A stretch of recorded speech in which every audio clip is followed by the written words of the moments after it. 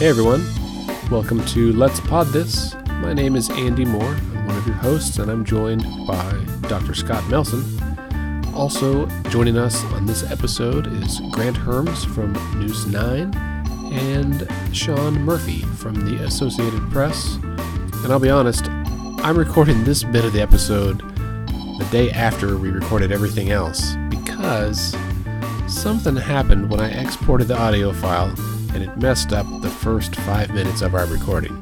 So, we're going to jump right in to the news roundup, and when it picks up here in just a moment, Scott will be discussing an article from News OK about GOP nominee for Oklahoma Senate flipped parties during the campaign. As always, you can catch this and all of the articles we discuss in this episode on our corresponding blog post at letsfixthisorg.org/blog. Okay, now let's rejoin the podcast. She switched parties and joined the Democratic Party. Shortly after that, she filed for office to run for Senate District 16 in November. But her registration was put on hold because she changed her party affiliation within that blackout date that we were just talking. So she couldn't actually change her party affiliation. So because of that, she was on the Republican primary ballot, not the Democratic primary ballot, even though in her heart she was a Democrat. Yes. But on paper she's Republican. Right. So she ran in the Republican primary and went to a runoff, even though she was meaning to be a Democrat. And then after the runoff, her opponent dropped out, even though he was in first. Right. She was in second, so he dropped out. So now she's the Republican nominee despite changing her registration to being a Democrat. And now she's changed back. And she had to change it. It kicked in September 1st, so she was a Democrat. Now she has to change back so she can legally be on the ballot as a Republican, even though she's a Democrat. Right. And to be clear, I mean, she identifies as like a very moderate Republican, and that she said after the shenanigans of the last year, I think she's a former educator, and she said, you know what, I can't even be associated with this party. And so she switched, and whoopsie. She won the primary. She said she's quoted in here, and she says, "I'm in the middle of the spectrum on my beliefs. I wasn't really concerned with how I was filing. I'm so bipartisan by nature, and we're really at a point that we need to start working together instead of worrying about what party you're in." But I think this is an interesting point for a lot of people who, I mean, so the election board put out the number of people that switched parties in the last few months, like once they all went into effect, and it was thousands, right? Yeah. Both directions. Yeah. And to independent, and the fact that so many people switch parties so often, there's always conspiracy theories about, well, they're trying to get over there and screw with the primary, and maybe they are and maybe they're not. Like, a lot of stuff changes in 5 months in this state in politics, and people are just like, you know what, I'm sick of you, I'm going to change. And if you're someone that identifies near the middle, I can see the problem with a two-party system is you got to pick a side, and you might switch back and forth. True. I would say I think it'd be an interesting. I don't know if there's like a way to do this study. You'd have to. I don't know if there's a way to do it.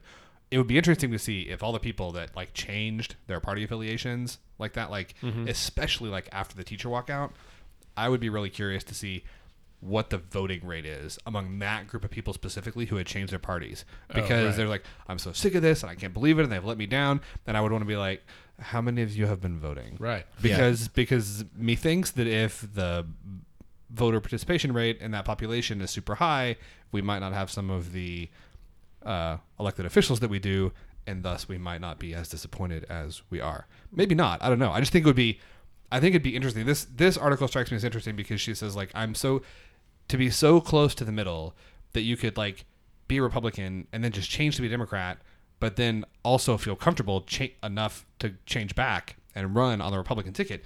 To me, that says you're legitimately like pretty straight down the middle. And my question is, I don't feel like I see those people voting. I'm not saying that Becky Maldonado doesn't vote. I'm, you know what I mean? That's kind of my question when we talk about all the people that have like changed party affiliations. How many of those people were voting, and particularly how many of those people were voting in like hyper local elections, like city council and state representatives, state senator? The question is really, if their protest is changing parties, that doesn't count. Like, your protest should be your vote.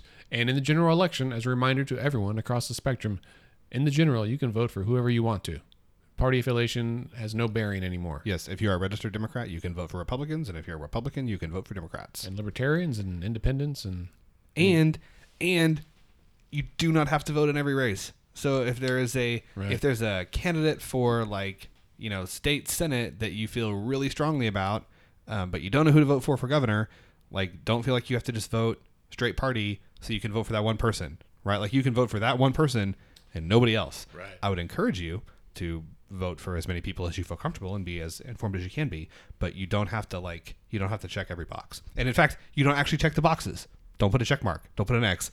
Fill it all the way in. That's right. It's like a Scantron. Right. I just said that. I was like, you don't have to check that box. Oh no, somebody's going to check the box. I think we need to do a better job of telling people that, because I guarantee that I have probably invalidated at least a couple of ballots in the last 10 years. By saying don't check the box? Well, I just checked it. No. I remember reading that in 2016 and thinking, I have not done that correctly in every election, because it's square. It seems like, and we say check the box. That's probably it. Dang it, my vote for Nader's invalidated. And we should ask Brian Dean if it actually counts. Like, if you only have an X in one box, is that ink enough to pick it up on the machine? Do you guys know? I don't think so. I think that's at the top of the ballot that says, this is not okay. There's one little thing that's okay, and it's fully filled in, and everything else is not okay. Right. But just because it says that doesn't mean the machine doesn't work that way. Yeah. Because I'm sure they're trying to avoid, you drop your pen and make an errant mark for Ralph Nader, and then you're like, I didn't mean to vote for him. So maybe it doesn't. I don't know. We'll ask the election board. They know. We should go on, because we said we were going to go through the articles faster this week. Did. And it's not happening. This was important. Next up, we've got another one from News OK.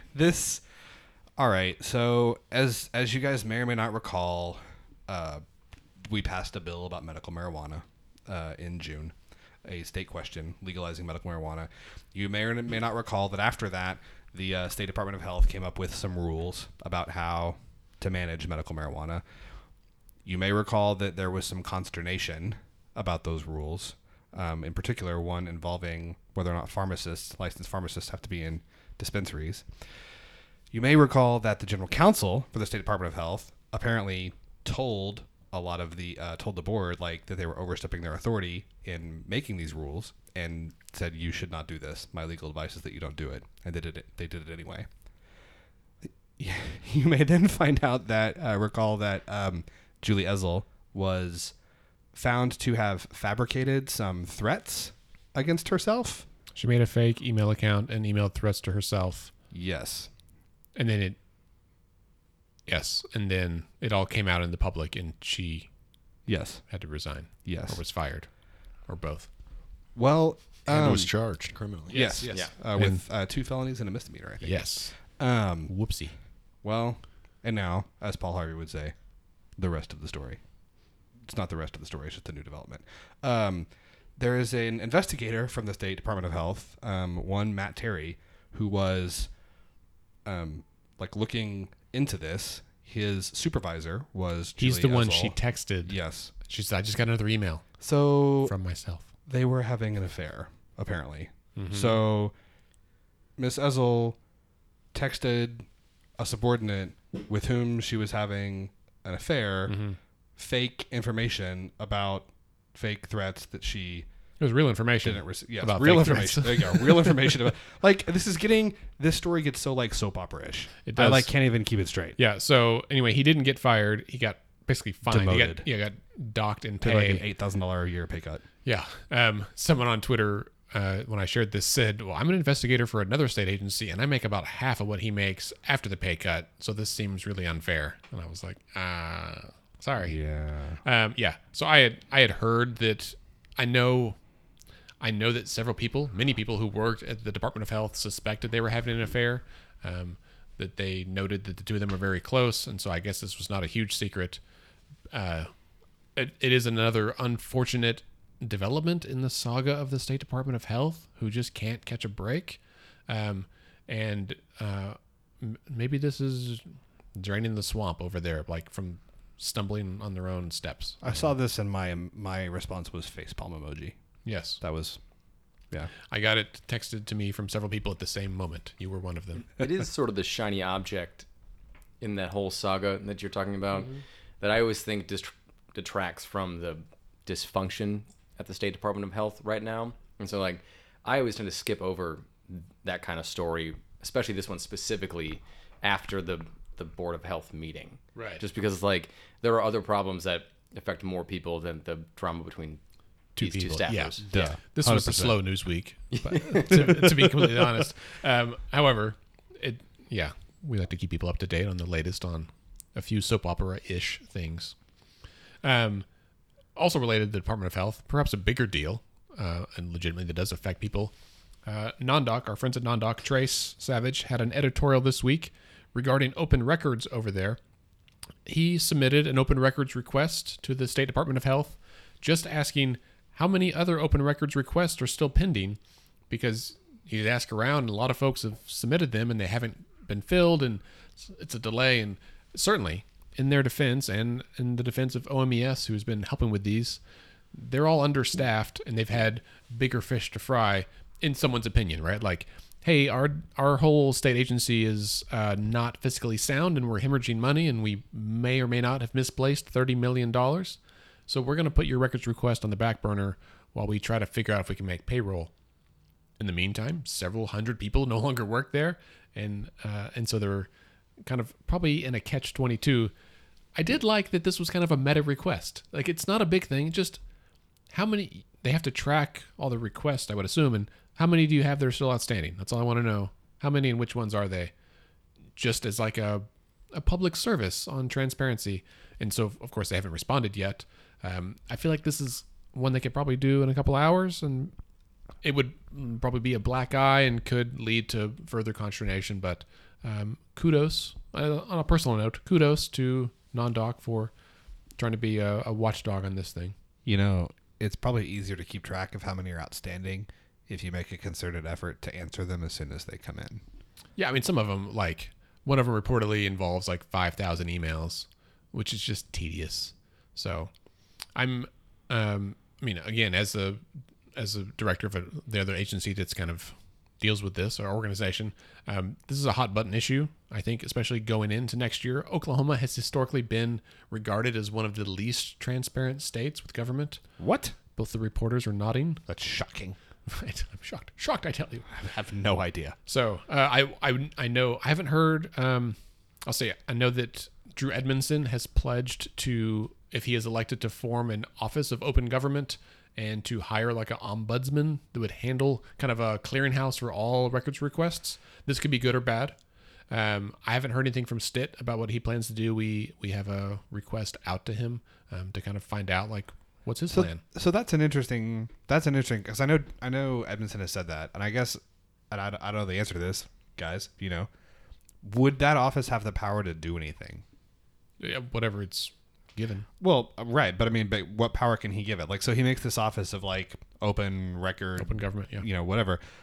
And is that office have any kind of authority to go to the health department and say, you have all these outstanding things and you have to answer them? No, it would be like they would all go to them. So it's like a central records at a hospital, right? So Right. like, or a medical practice where all the requests go to that one office. Oh, that'll work well. Right. So it would be, in my mind, it Did would you hear be the like, sarcasm dripping in my voice? yeah, I did, yes.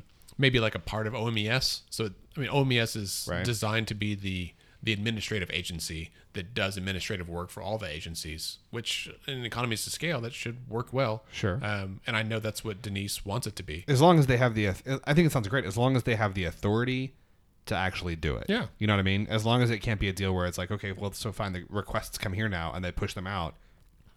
What does that do? Like, how does that force the individual agency, which is governed by its own board, which is appointed by, you know, some combination of the governor, the speaker, or the pro tem, and, you know, 3 other random people? Like, do they have, like, how does that make them You'd actually have to do it with legislation. Yeah. That's kind of what And I'm you have to thinking, right? statutorily give them power Right. and set that up that way. And then, money. of course, the legislature would have to Right. pass it. Which seems like, and that's the point that I'm trying to make, is it seems like Drew couldn't do that on his own. You would need a statute change, which the legislature is never going to pass. Well, Drew also said that he's going to work to force the legislature to be subject to open records, which they are currently not.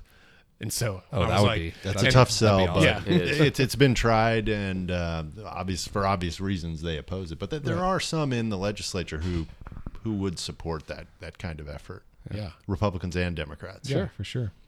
We'll see. All right, what's up next? All right, so the next thing we're going to kind of buzz through. The next one's a short article from the Luther Register out in Luther, America. And it's worth your read. And again, we'll post all of these on our blog, on our website, letsfixthisok.org/blog. And it's just a small town there, how a small town in Oklahoma is dealing with the new medical marijuana laws, where like some of the laws that are passed, like about how far a dispensary can be from a church or a school, Luther recognizes it doesn't apply in their small town because everything is within 1,000 feet of each other, and so they're having to like make kind of city level rules and really trying to stick to the rules as passed. So it was just interesting in that I think we all forget that something at the state level really has to go down to like this granular city level. So even a town like Luther has to deal with this because someone who owns a vape shop, like, well, can we do it? Do we have to move to a new building? And it affects people's lives. And I like that they wrote about it in the paper. Like a quick news analysis thing with those stories too. And Sean, correct me if I'm wrong here, but like also in those stories about the granular level of specifically medical marijuana and how State Question 788 was written and passed, notice what's not being talked about in those stories, because a lot of times these cities and town boards and school boards can't do certain things because it's just not in that state question. Mm-hmm. And so they're trying to figure out how to give people direction without having direction themselves. And so they're bound to the negative instead of the positive. It was someone from the state. I was like the city attorney or something, like surveyed tons of towns' rules and like brought them in and was like, here you go. And then the city council's like having to debate through it, which I'm sure was a long, arduous, difficult meeting. At the end, they're like, I think in the article it says one guy's like, we don't know what to do. We're just kind of stuck. So cheers to you guys in Luther. And then two other articles we're going to mention. We'll link to them on the blog. You should go read them. One is from 538, which Scott and I reference frequently. It's an article by Claire Malone, who is probably my favorite writer over there. Agreed. Called "Democrats Don't Care About Policy Compromise Anymore, Just Like Republicans." And so if you have interest in the partisanship in politics, it's an interesting take on that. I'll just leave it at that. You need to read it. It's really good. And then I sent it to Scott this morning. He said, I wanted to talk about that. So good. We're on the same page. And the other one is an article that I heard about because of 538. It's on the New York Times, The Upshot, which is their kind of data-driven political side. And it's called Live from the Battleground Districts, Polls of the Key Races for House Control. In last week's episode, maybe this week's episode of 538 Politics Podcast, they talk about this. The Times, The Upshot specifically, is partnering with some big polling firm, and they're polling all the like battleground districts or a bunch of battleground districts across the country in real time. And so if you have interest in learning about polling and how they do it and why, they've got tons of information. It's pretty accessible. And so you can it has a running tally of how many phone calls they've made. And this morning it was like at 200,000 something. And with each one, like they make the call and everything kind of updates automatically, which is really cool because then all of this information feeds into 538's forecast. And so it's being updated in real time. And if you're a data nerd like we are, it's just a really cool use of the internet and of data. Yeah, it is, and you can see the 538 forecast changing, like not quite in real time, but pretty close. It's interesting too because the definition of what in this particular election cycle, the definition of what's going to be a battleground district, is potentially a lot different than what it has been in recent election cycles. Case in point, the Oklahoma 5th, which is where, if you're listening to us, not necessarily where you live, but there's a decent chance, right? It's Oklahoma County and part of Pottawatomie County. Yeah. Pot and Seminole. Yeah. Oklahoma City down to like South Oklahoma City, over east, excluding Tinker Air Force Base, and then Shawnee, essentially, is a battleground district now, right? Like it's not a toss up, but it's a lean Republican district. It was started the cycle as a solid Republican, then was moved to likely Republican, and is now lean Republican, which I don't want to say would have been unthinkable 6 years ago, but extremely unlikely 6 years ago, 4 years ago, 2 years ago. And so just because of the national political environment, there are districts that could go, different than they have in a long time, which is just interesting to see that kind of change across the map. Yes, indeed. All right. Well, that concludes our news roundup. Now let's talk to our guests. I realize I don't have this is the one section I didn't have a sound effect for. I could do a ta-da. Man, they probably feel shat upon now. They do. Sorry to shat on you. Just like Sean's put his headphones back on. Like, all right, this is getting serious. Just like, why am I even here? I don't have a sound effect. Right. So again, Grant Herms from News 9 and Sean Murphy from the Associated Press, or the AP, if you will. Thanks for joining us again. Guys, tell us a little bit about yourself, where you're from, and how you got into the media. And we'll go age before beauty.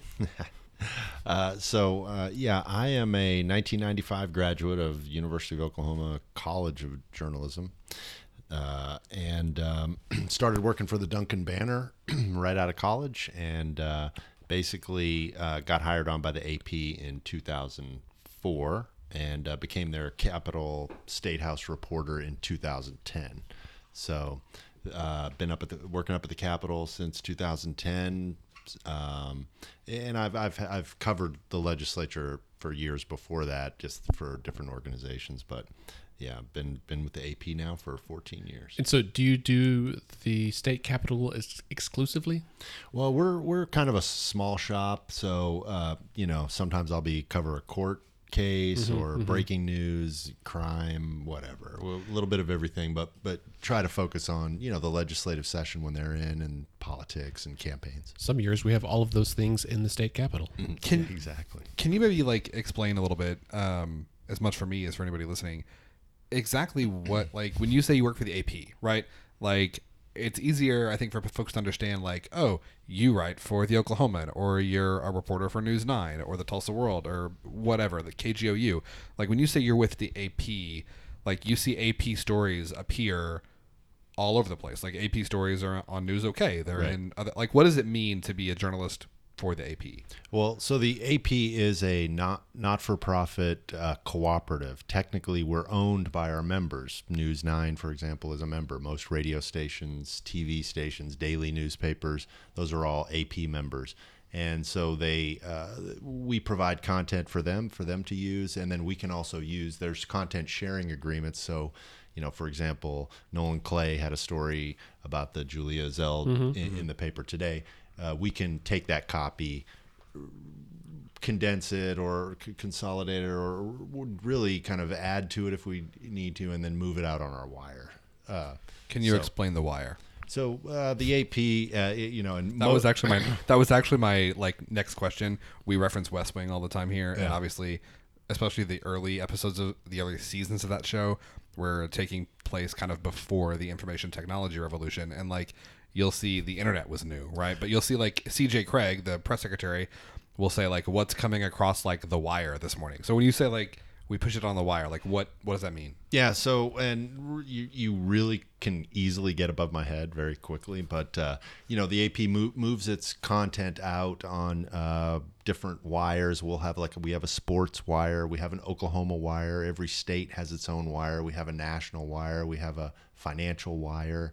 And so these are just different outlets for the copy, and they go to our members in different ways, and you can subscribe. Our AP members can they can bring in different types of content that they see fit. And that kind of Can you subscribe to that feed, like an RSS feed? Can you subscribe to the Oklahoma AP wire? So actually you can through the AP news site. You can, and that's kind of something that's changed in recent years, but yeah, you can get some of that content online. I'm going to assume the wire refers to telegrams. It does. Yeah. Yeah. So the AP actually started back, this is probably way more than you want to know, but I think it was the Spanish-American War, and all the big newspapers in New York were all planning to send a correspondent down to cover this war. Well, they all said, hey, why don't we just all get together? We'll send one guy down there, and then he can report back. That's actually All the other And that reporters. guy was Sean. And that guy was Sean. Wow. I just want to let the record show that so far, I'm the only person here who hasn't called Sean old or ugly or both. I didn't say ugly. I just said You said age before beauty, implying that he was both older and less attractive than Grant. okay, that's fair. fair. As am I. I will like that. But Sean can grow a beard. I can't grow a beard. This is true. This is true. And I do like that we went all the way back to the Spanish-American War. And I'm going to guess what happened back then was all the other reporters said, I don't want to die. How about we just send Paul? Let's all just pay for Paul to go. And if he doesn't make it, we'll draw straws again. Because Paul was sick the day they chose the That's right. reporter.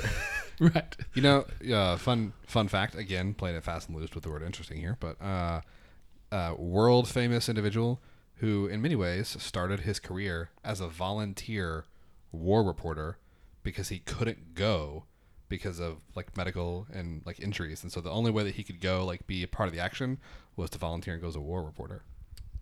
I know I've heard who this is, but I can't recall. Sir Winston Churchill. That's right. Yeah, he was a reporter in the Boer Wars in South Africa and managed to get himself captured, then escape, and then wrote about it. Got famous. pretty impressive. Cheers. Mr. Herms. I actually went to the University of Wisconsin, and I went to be a meteorologist. And it turns out I'm really bad at math. And you need a lot of that to do weather, so I decided to stick with the storytelling part of it. Worked for the paper on campus there, worked for the radio station on campus there. And then during that time was the teacher walkout in Wisconsin. So that was 2009, 2010. So had flashbacks this past year of covering the teacher walks out here. And that for me solidified doing this job. And so then I got an internship at the CBS station in Wisconsin, in Madison, WISC. Worked there as an intern and then a reporter while I was a senior at UW, and then moved to Texas and worked in Waco for a year and a half, and then moved here. Excellent. Did you visit the Texas Rangers Museum in Waco? I did. Man, I have not ever been, but as a native Texan, I really want to, because there is no higher calling in my life than to be a Texas Ranger. It would appeal to everything Lone Star in you. It does. It really You've seen would. my tattoos. Yeah, you know I this. have. Are I we have. talking about the damn tattoo again this week? Not the tattoo. Fun fact, and this is indeed interesting to me. There's a rule that occurred back when the Texas Rangers were like the law enforcement agency in America, or at least that part of the country. Someone wrote in and said, "How many Rangers do you need for a riot?" And the response they received was, 1 riot, 1 Ranger. And that is just badass enough for me to really appreciate that. Also, riots back then were different. So when you said no higher calling in life than for me to be a Texas Ranger, you meant like the law enforcement officer. Yeah, not baseball. Not the baseball player. No, Oh, no. All right, well, I can respect that. Does Pudge Rodriguez still play? That was the last Ranger I was aware of. Pudge does No. not play. Nolan No, Ryan no. is still a Ranger to me.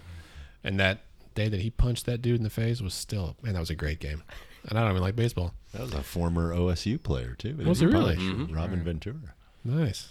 Well, if you haven't ever seen that video, go Google Nolan Ryan punch. Yeah, it's when Robin Ventura charged them out, right? Yeah, yeah. Great. And Nolan's like 20 years his senior and just let him have it. Dixon. It's pretty fantastic. I don't advocate violence, but man, that was funny. Like he's like, I got what you need right here, son. That's right. Bring it. All right. So the past couple of years have been unusual in Oklahoma politics, I think, to say the least. And that's what I've heard from almost everyone who's been around longer than me. In your opinion, Grant and Sean, what has been the most unusual aspects? Well, I want to jump in because I think there's only one answer, but and I didn't want Grant to steal it. But the fact that we have had 12 incumbents lose their job this cycle is unprecedented. As far as anyone I've talked to, I mean, I can't remember anything like it. I mean, usually 2-3 incumbents a year, maybe, and one of those might be in the general. So for that many incumbents to lose, I mean, it really says something's going on here in Oklahoma. You know, whether it's the teacher walkout, whether it's an anti-Trump sentiment, whether it's women being energized, whether it's some combination of all those things, whether it's the medical marijuana, people are engaged like I've never seen them before. People are very super hyper focused on state issues as opposed to a lot of times federal issues are driving the narrative. And so I think there's really something afoot this cycle, and I'm really intrigued about what's in store for November. But I mean, the fact that that these 12 incumbents have lost, and 8 of those incumbents were anti-1010XX voters, and considered kind of the conservative wing of the House GOP. The fact that they are all gone, and then you add on top of that the members who aren't running for re-election and those that are termed out, it's just like kind of what next session what could happen next session is really intriguing, I think. Yeah. Not to mention the open seats that happened in this past year and a half, whether it was they were forced out or they tragically passed away in the middle of their term, Went to prison. went to prison, those kind of things, and those special elections that we saw changes in those districts. That was highly unusual. Was there 8? Was there 8 that 8 or 9 that were Yeah. vacant seats. Not all of them were scandalous in nature, Right. but 8 or 9 seats. But I, I mean, think between these two things and then other turnover, Right. we're looking at like 62 members that are going to be freshmen, I think, this year. I mean, it's, First or yeah. second term, yeah. There's a number. We talked about this a few weeks ago, but it's still, and you can kind of come up with reasons why this is maybe not as significant as it sounds. But 538, of course, our source of all wisdom and knowledge, looked at states that had special elections since the inauguration of President Trump, and they ordered them in order of like who had the most to the least. And Oklahoma was third at having 8 special elections. Only 2 other states had more than Oklahoma. And then they looked as well as what the partisan swing was in those states. And so in Oklahoma, it was striking because you had 2 things. You had one, in terms of numbers, the second biggest sample size, because the 2 states above us were tied, and the second biggest partisan swing. So in those special elections specifically, which were not all like blue districts, right? The partisan swing was like to Democrats by plus, I think, 32 points, which is just striking. Now, obviously, we're one of the reddest states in the country, the reddest state in the country by some measures. So when you're starting that high, right, you have a lot farther to fall. But there are other states, Alabama, Tennessee, Georgia, that are in many ways as conservative as Oklahoma, where the swing was like half that. And it just, again, like you said, Sean, I don't know if it's the president, I don't know if it's teachers, I don't know if it's the national environment, I don't know if it's corruption or, the behavior on the part of legislators here. Like I think what's driving it is probably multifactorial. But to me, that's striking. Like a 30-point shift on the ideological spectrum does not happen that often, no matter what point you start from. So, and this is Scott and I have wanted to do an episode with some of the media, and we'll certainly do other ones in the future, I think, to get just more perspectives. But knowing that this is such an interesting and I think a challenging time to be a member of the media, as you men are, particularly when it comes to political coverage, what do you see now as like the role of the media in covering politics in this climate right now? Sure. I mean, the way I see this is that you can look at it 2 ways, and one of them is the way that I view it, which is it's more important than ever for us to be like ports in the proverbial Twitter storm, I guess you could say, that we as mainstream media, if you want to call it that, I hate that kind of larger term, but if that's what you want to call it, like we as mainstream media, as old media, have to be anchors for the rest of this coverage. And now, like, the other vein of that is more like trying to keep up with the pace of news, and that's more difficult in what we do. I think, Sean, you might agree with that in a sense, but really nothing has changed. It's actually made us have to be more precise about doing our jobs, but the same jobs of informing people and keeping people in power accountable. Sure.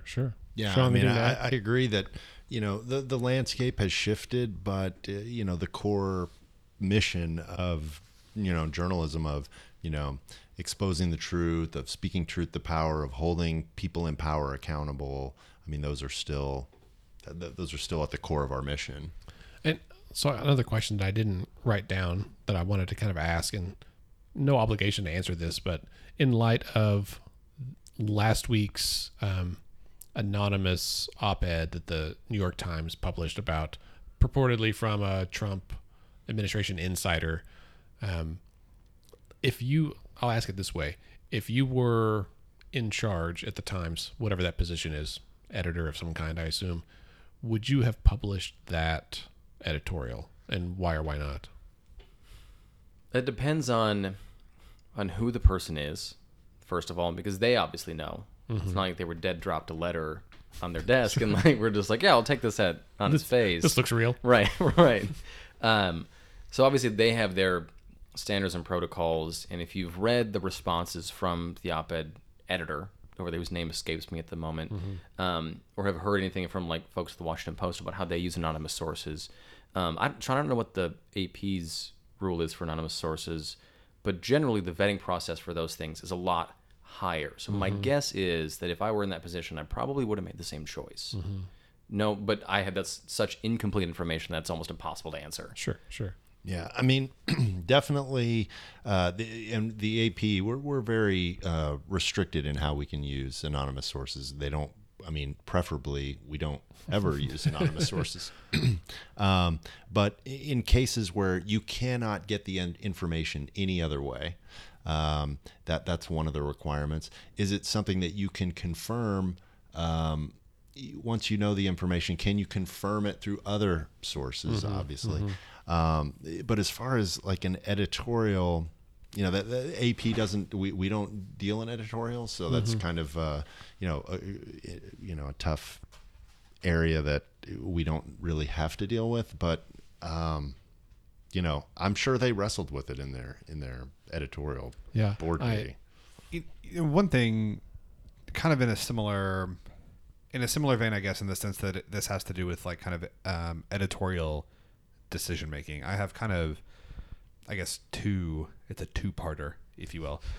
I think as a consumer of media, one thing, and Grant, you and I think I've talked about this at various points, that one thing that sometimes I get frustrated by is, I think particularly now, I think this happens more on like cable news, 24-hour, MSNBC type, Fox News type operations, and less on like PBS NewsHour. But there does seem like, in the interest of trying to be, at times, in the interest of trying to be like fair and impartial and show that there's two sides, sometimes I think there are decisions made to air both sides of an issue where there's not actually two sides. And I would even move away from something, even getting away from the political stuff, like whether or not something the president said, like a false equivalency kind of thing. Yeah. It's called fairness bias. Right. Like there's, and I'll just put one near and dear to my heart, like as a pediatrician, the vaccine issue is a great one. Like people will have like vaccine advocate, vaccine skeptic. I'm like, here's the debate about vaccines. Well, there's not actually a debate about vaccines. Like there's no debate among doctors. There's no debate among the scientific literature. The debate is manufactured by a small number of people who read a study that was a lie that's been retracted and spawned this whole kind of blogosphere movement about vaccine safety. But there's not an actual debate. And so sometimes it's frustrating. Climate science, I feel like, is one where this happens a lot too, where there's like a client change advocate and then a climate change skeptic, and they're put side by side, and it makes it seem like, oh well, I should make up my mind, who should I believe, when really only one person has facts and data on their side. Do you guys have any idea, like, how do those kind of decisions get made? And like I guess that was name, fairness bias. Like, is that a real problem? Is that a problem that I'm perceiving that doesn't exist as much? What do you guys think? It can be in certain contexts. I think the vaccine issue is a good one of those. That's why you often see when you have both sides of that argument in reputable news outlets, you've got both sides plus an addendum to the side that is, upholding the now debunked study in those cases. That problem itself with like fairness bias has become a lot more prevalent because of the internet, and kind of goes back to what I was saying before about the job itself and us being anchors for fact and truth in those ways, because the waters can get so muddy, and if you're lazy about being that anchor, you're going to have this weird both sidesism thing that may or may not be needed.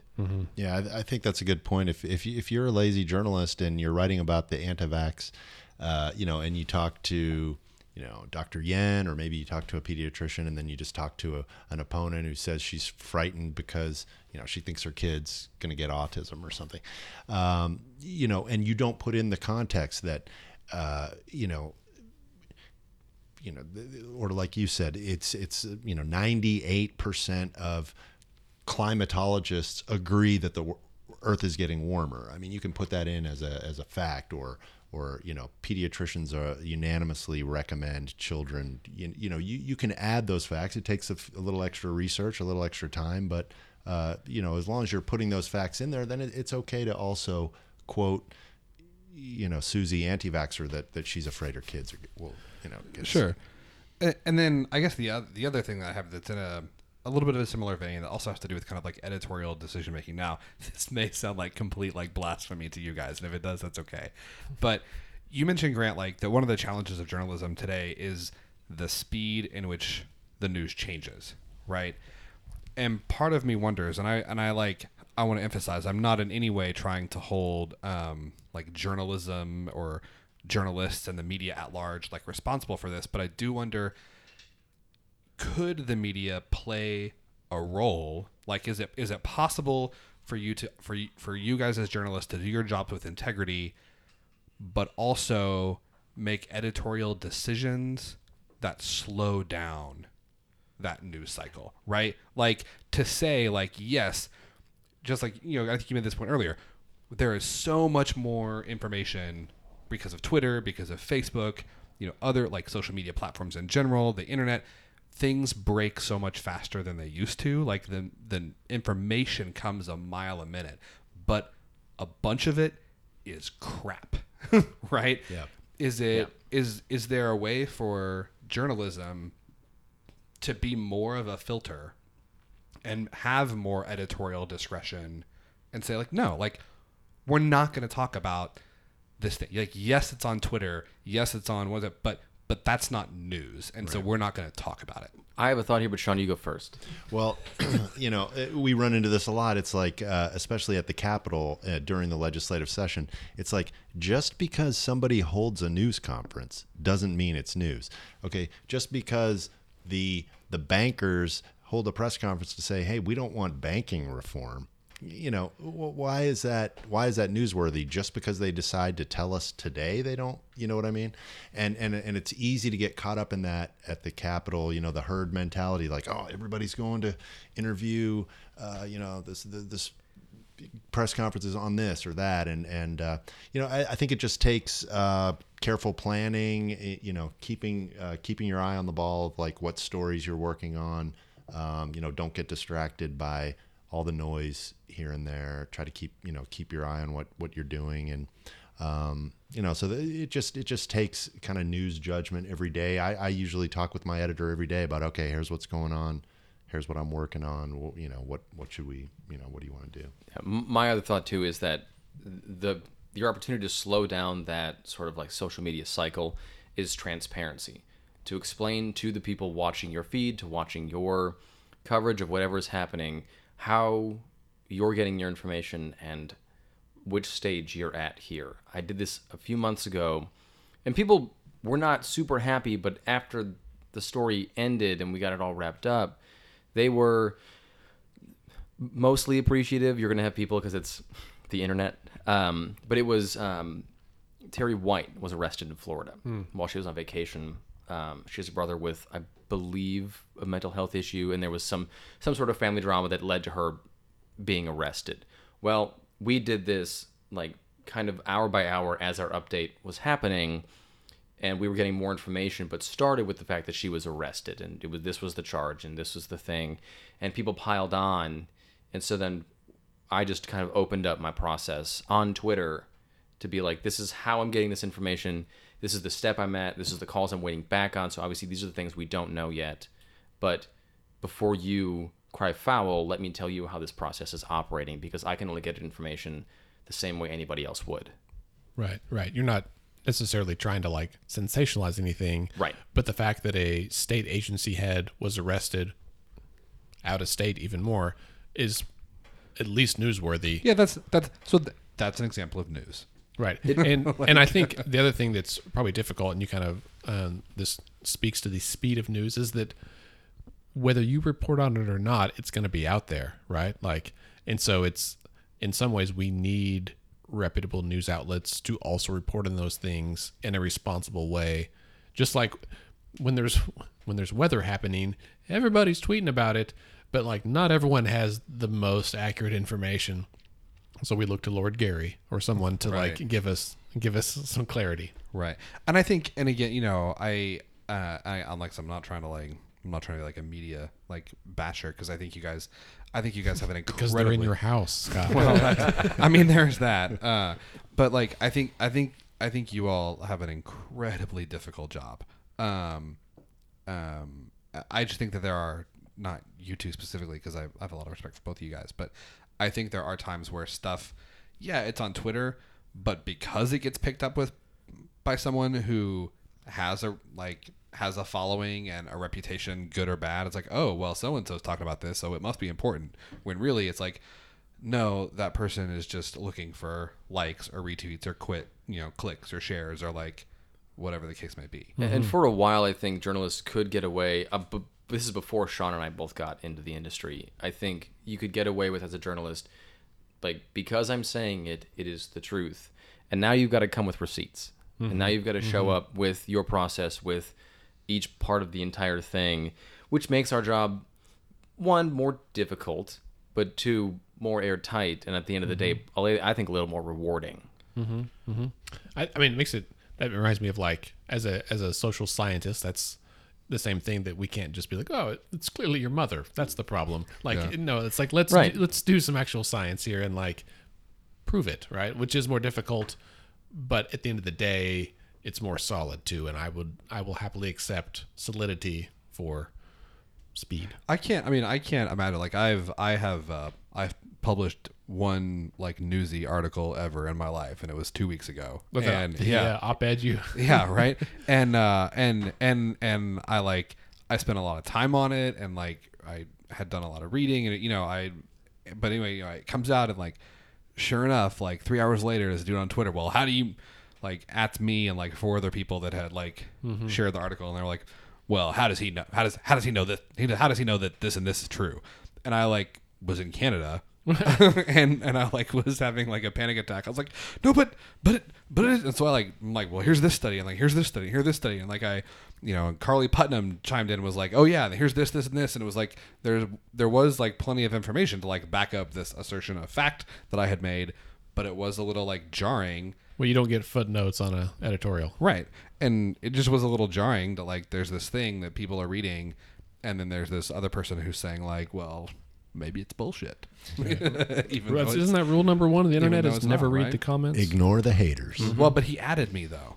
So, can you imagine being like a verified, like if you're Kanye, No. Oh, you're jeez. just getting weird stuff all the time, day long, like constantly. I had one tweet that went semi-viral during the 2016 election, and it was a tweet about how long it was taking, something with one of the debates to get rolling, and I compared it to like a Microsoft update where it just spins and spins and spins, and it was like retweeted like 200 times and liked like 2,000 or 3,000 times, and so my phone was just melting, and I was like, oh, this is just a tiny bit what it's like, right? Like the Kardashians post one photo and there's like 17 million likes in 15 How do they have minutes. any battery ever? They don't. Well, I they guess just turn they just it don't. off. They just don't get Right. They don't care about anybody. Yeah. The plebeians. Right. All right. Well, let's. I've got one last question for you guys. Actually, can I ask Sean a question quick? Oh, yes, I've please. got a thing here that like, it's something that I don't think people understand about how our job works all the time. We have day turns in TV, which means when I was not working the early morning shift, I would get into work at 9. Our meeting's at 9:30. Our story selection happens at 10 a.m. I go to the story, and then that story has to be done by 3 in the afternoon. So that's 5 hours yeah. to start from a story that I probably don't know all the time, depending on the day. I have to bone up on what I can find, do the interviews, write the story, and then get it to air, or get it to my photographer to edit it, and then make it to air. So, Sean, what is your day like? Because it's a little different for the AP. Yeah. Well, I will say that we've had a bit, kind of a bit of a shift away from the daily grind. X bill passed X committee, subcommittee. It still has to go through the full House and the Senate. So we've really tried to, just stay focused on big picture. Like, okay, I'm going to write a story this week about tax policy, and I'm not going to get too distracted by all the daily stuff. But we do have a staff meeting every day at 9:30, and we kind of talk about what's going on, what are we working on, what spot developments are there, and like I said, I've been trying to focus more on kind of enterprise reporting, which takes a little longer and it's a little more grueling editing process. But that's kind of. But it's well done for those of you listening. When Sean puts out a story like that, it's always worth reading. It really is. That's true. That's true. Hopefully. Are you about to ask the last question? Yes. I'm going to ask the last question. It's not the last in the list, but it'll be the last in our time slot. Oh, I was going to ask him one more question. Go for it. What advice do you all have for people that are consuming media, right? Like there is so much out there. I have 3 newspaper subscriptions, which is 3 more than anyone that I know. So like that's what I do. But like for people that are people that are maybe engaged in politics for the first time, right? Some of these people that are changing parties or registering to vote or showing this newfound interest in Oklahoma politics, what advice do you have for people who are learning how to consume media, how to be appropriately critical or not, or like just, take it, go. Yeah, go ahead, Grant. Be diverse in what you read. Understand that you're going to be drawn to things that you align with and that your values align with, and make sure that you find something, even if it's just one thing that you subscribe to, that you read, that you look forward to listening to, whatever it is, that challenges those views, because it'll make you a better consumer of news and a better understander of the rest of the world. And so then when you read straight news, you'll be able to decipher what the other side is saying a little better. And then also diversify just across platforms. Listen to the radio, whether it's talk radio or NPR. Read a bunch of different newspapers, because those reporters and those editors are going to have different takes on what happened that day. It's not editorializing, it's just they approach it differently. That just is how it works. Watch, and this is going to sound like a plug, but it's not. Watch your local news, because oftentimes they're going to be covering things the national news doesn't cover. Mm-hmm. And so that also goes for reading your local news. Yeah, I mean, I agree. I would say just consider the source more than anything. If you're reading something on Facebook, find out, okay, what is this website that is posting this? Where is it on the bias spectrum? Are they a reputable news organization? And, read the New York Times. Those reporters are doing great work over there. It's why it's the Times. Exactly. That's right. So that was a great question, Scott. Well done. I was going to ask, we'll skip this one, but what is your favorite Oklahoma political story from the last couple of years? Now, favorite is certainly open to interpretation. I was you kind of indicated you might ask that question. I was kind of looking over some of the stories I did, and one of the guests you had Leslie Osborne on recently, and I remember explaining to my national editors this idea that Republicans, and it was kind of when Fallon was talking about embracing like the sales tax, and it started to get some traction in the legislature. And I was like, you're not going to believe this, but Republicans are talking about tax increases here. And Fallon in particular, she had pushed for the income tax reduction. And so just this idea that Republicans are shifting, that the crisis has gotten so bad here that the Republicans are thinking about a tax increase. That was just crazy. And they said, well, you really need, a Republican who's willing to, tell you that. And I remember talking to Leslie Osborne, and she was just unabashed about it. She's like, look, I love this state, and I see it dying, and we need, and I don't know, just that story was just, it turned out to be, kind of it was exactly what the legislature was wrestling with, this idea of how are we going to increase taxes and you know, and so just kind of, I just thought that story turned out well. The timing was good. And Leslie Osborne just gave me this, you know, great quote of, you know, I'm watching my state die and I'm not going to put up with it anymore. Yeah. I think on a personal note, I think Leslie is a fascinating case study in Oklahoma politics for that very reason, that when she was elected 10 years ago, 12 years ago, she was a traditional, like, pretty rank and file Republican. Oh, yeah. She wanted to bring the income tax to zero. I remember her saying that. And she's open about this, and she's like, you know, but I got in there and I listened, which is a key thing, and she asked questions and then listened to the answers and watched things and was like, I can't in good conscience like stay with this position because it's, in her opinion, it was wrong. And I think I think when McCall and her really butted heads and she got demoted from being chair of appropriations and budget, she had nothing left to lose, and she's like, all right, well, I'm just gonna speak my mind even more now. And Scott and I have had this conversation where, in almost every time that I've been around her and she's had an audience, whether it's 2 of us or like 50 of us, she says the exact same thing. And it's like, she has changed based on her observation. And I think that is the kind of authenticity that voters today care about, right? Yeah. And I think to me, the term for it is she's intellectually honest, right? Like, she's a Republican, she's conservative, she knows what she believes, but she's also willing to understand how what she believes can go too far. And she'll say, we went too far, we overdid it. Right. And you know what I mean? Like, she's not like, and I think that's unfortunately less and less common in many of our politicians at the state and federal level. I mean, she is how it's supposed to work, that you elect Right. somebody that you send to the state capitol on your behalf that now has more information than you, that has better information than you. You elect them based on your values, thinking that they would make the same decision that you would make given what they'll learn while they're at the capitol and do this on your behalf. Right. And it is increasingly less common. Yeah. Grant, what's your favorite news story? It was during the Richard Glossip stay, the most recent one that is now the continued stay, and from the Frontier, when Ziva Brandstatter and Carrie Aspinwall were there together. Great news outlet. Yeah, amazing news outlet. They both have moved on to, you know, bigger and better places, but it was it was nice. Scott was pouring a beverage. That was the pour, not the other thing.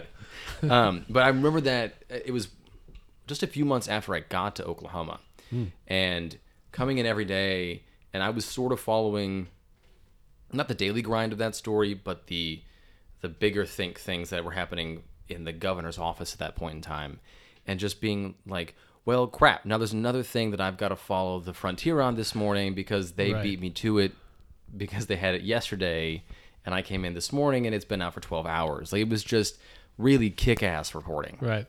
I will say, Grant, that reminds me that there's been several times that you and I have had conversations about any number of stories, and that you voiced like frustration because some of the reporter got to it first. And I appreciate your candor. It's like, that guy, how does he like get me on he scoops me on every story? And it's like, Nolan Clay beat me by 9 hours on on the Kirby story. oh yeah, I'll never forgive him. that's funny. And also, I saw this was a few weeks ago, but like either Ben or Dale, one of the guys at Oklahoman, tweeted about being scooped out of their own story by the other one. Like, it was funny, like in the same newsroom, someone else got a tip and then ran with it, and they're like, dang it, man. So what that says to me is that everyone is working really hard to do this. So, all right, well, thanks so much. This has been a great, very informative and insightful look into the life of 2 local reporters. I will say, like, and Grant, you mentioned the term mainstream media earlier, and it strikes me as funny because, okay, aside from cable news, that term could apply to anyone who's mainstream media, including like the Luther Register or the Duncan Banner Press, which is quintessentially not the same thing. So, Yeah. all right, well, we're gonna move on to I think almost our last segment, our mailbag, which we've never had before. Hang on, I got a sound effect. He's so excited. Should turn that up. All right. Do it again. Do it Let me again. It's time for the mailbag. This is a response to last week's question of the week. The question was, other than education, what's the most important issue to you this election cycle? So we had 2 responses that I'm going to highlight here. Haley Marie Brown said, quote, I'm super excited about real people running who are not corporate or industry puppets. And she was specifically citing Democratic candidate for Corporation Commission Ashley Nicole McCrae. So again, I think this speaks to that voters' desire for authenticity. The other response is a much longer 8-tweet thread from Zeth McNeil, which I think is really detailed and insightful. And so Zeth said, I care about... I'm going to read the whole thing, just so you guys know. Brace yourselves. I care about civic engagement. Any politician who is running on civic engagement probably has my vote. I'm cool with that. Let me give an example. The person I'm most excited to vote for this election cycle is Carrie Blumert, who's running for Oklahoma County Commissioner. And then they go on to explain why. She isn't going to Congress to hold this administration accountable. She isn't going to represent my interests in the tug of war over the future of Oklahoma education. But she came to my door as part of a door-knocking campaign that has included thousands of doors across OKC. She taught me that the 3 Oklahoma County Commissioners sit on a board that includes the county clerk and the county sheriff, where everyone has equal voting power on the issues facing OKC. So many people in this city are appalled that our jail lets people die, that cells are so overcrowded, and that our government is mismanaging and underfunding this program. But I would have never guessed to hold the court clerk accountable as one of the managers of that system. I would have never thought that it might be some hard questions that need to be answered on this topic. But before ideology and before policy, we talked on Carrie's porch for maybe half an hour, and I became a better and more informed citizen. This is a major tenet of her campaign, and it's sorely needed. Candidates who remind me that Democrats aren't going to fix this, Republicans aren't going to fix this, fresh faces aren't going to fix this, but we, the people, are going to fix this together. Those are my favorite candidates. I just got a little teary reading that. Like that's, I mean, I think to me, what it's about, man. That is the essence of why that I started Let's Fix This in the beginning, is that people have to care. People have to take the 5 or 30 minutes to be slightly more informed and to suddenly have their eyes opened that something like there's a ton of power consolidated at the county level, and the court clerk matters. They don't just give you marriage licenses. They decide how much money the jail gets. It's a big, hairy deal. Well, and I think you hit on it. Like, you're right, and I would say that there's 2 things. People have to care, but most people do. I think, right? Like, I think people honestly care, but they don't know. They don't know, and then maybe it's not 2 things. Maybe know. there's 3 things. They have to care. They have to know what's happening. I think most people, if they know that inmates are dying in the jail every week, most people think that's not acceptable, right? Like, not every week, but more often than they should. Mm-hmm. Most people would care about that in terms of thinking, oh no, that's not how it should be, right? But I think the step beyond concern is you have to have what Zeth has, at least now. Maybe he had before. Maybe he just has it after talking with Carrie. You have to believe that change is possible, right? Like, you have to be like, it's not enough to intellectually understand that if everyone votes, the system can change. You have to believe that that is a thing that can happen. Hey man, that's the critical action step, right? Like, that is what it takes. More than knowledge, more than empathy, more than caring. You have to believe that your voice matters. That's right. If you don't have that step, and you can't just know it intellectually, right? You have to believe that my vote, my phone call, my letter, my talking to my legislator, you have to believe that that counts for something. And until you believe that, I don't think anything else matters. This is making me so excited for November, so that, well, for one, so people will vote. For 2, we'll know who is elected. Yep. And then we can start building relationships with all these brand new greenhorn legislators that know as much as the rest of us, right? Yep. Like, many of them are just, they were us and 6 months ago, and they decided to run for office, and now they're getting elected, and this is why Let's Fix This exists. So if you've happened to start listening to us in the last few weeks or months, and by the way, this is roughly, we'll say this is like our 1 year anniversary of the podcast. Number 52. This is our 52nd official episode. We've had some other ancillary ones. However, hodgepodge, right. We should publish one of so I keep outtakes from every episode of the things that Scott and I say off the air, and I've compiled them into some very funny. Do you think anyone else would laugh as much as we do? I doubt it. Also, they're just riddled with curse Depends words. on how far into the bottle of whiskey they've gotten. That's fair. And how far into the bottle we were when we made the outtakes. Usually it's the beginning. That's true. Anyway, but beginning next February, when we start hosting our monthly Capitol days, and we'll do some Capitol crawls between now and then as well, where you as voters have a chance to come and meet your elected officials. You've got to come. We do this for you because we believe that you should know the people that represent you. Yeah, and come like we do them every month, but you don't have to come to every single one of them, right? Like Come once. Most people can't come one time. Take half a day off work, right? Take four hours of PTO. Here. 4 hours of your PTO for the year to come to the Capitol and change your state. And I'll buy you lunch. Not all of you, but Like, dude, you be gotta careful. ask. We've had hundreds of people there before. Use coupon code TACO. And No, I'll it's buy great. you Like, one taco. we have legislators come and talk. We have Republicans, we have Democrats, we have senators, we have state representatives, we have random staffers. Like, it's really great. And if you've never been to the Capitol or seen the Capitol, it's cool. Like, it's just really cool to see when they're in session. Ooh, and like, it's so you can go in different now. Yeah, and you can go in the chambers. I think the new entrance will be open, right? Maybe. I don't know if the new entrance will be, but the new food service thing. Yeah. That'd be cool. Also, it's going to be a weird year because the governor, whoever's elected, Edmondson or Stitt, won't be in the governor's office. right. They'll be on some other floor. All right.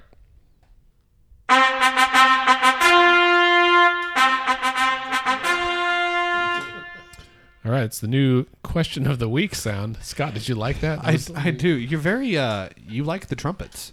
Yeah. You're into the fanfare. I've played for you the podcast, whatever. It's not the trumpet, but it's whatever the British thing is. Anyway, question of the week. That's the point here. This goes back to an earlier conversation. Have you, listeners, this is your question, have you always been registered as one party or the other? What are some of the reasons that would cause you to switch your party affiliation? So hit us up on Twitter at Let's Fix This OK.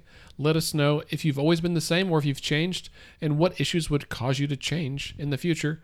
So please, on Twitter, Let's Fix This OK, or you can email us if you have a longer answer or you don't like Twitter, podcast at letsfixthisok.org. And I think that brings us to the end of the episode. Whoa, that was louder than I expected. I apologize. Grant, Sean, thank you so much for being here. Grant, you can connect with on Twitter. What's your handle? It's Grant Herms KWTV. Same thing on Facebook. On Instagram, it's Grant Herms TV, but that's more personal foodie stuff than news. That's good. And also your desk doodles each day are And desk doodles, yes. very entertaining. Nice. I like that. Sean, how about you? At AP Sean Murphy on Twitter. Nice. Excellent.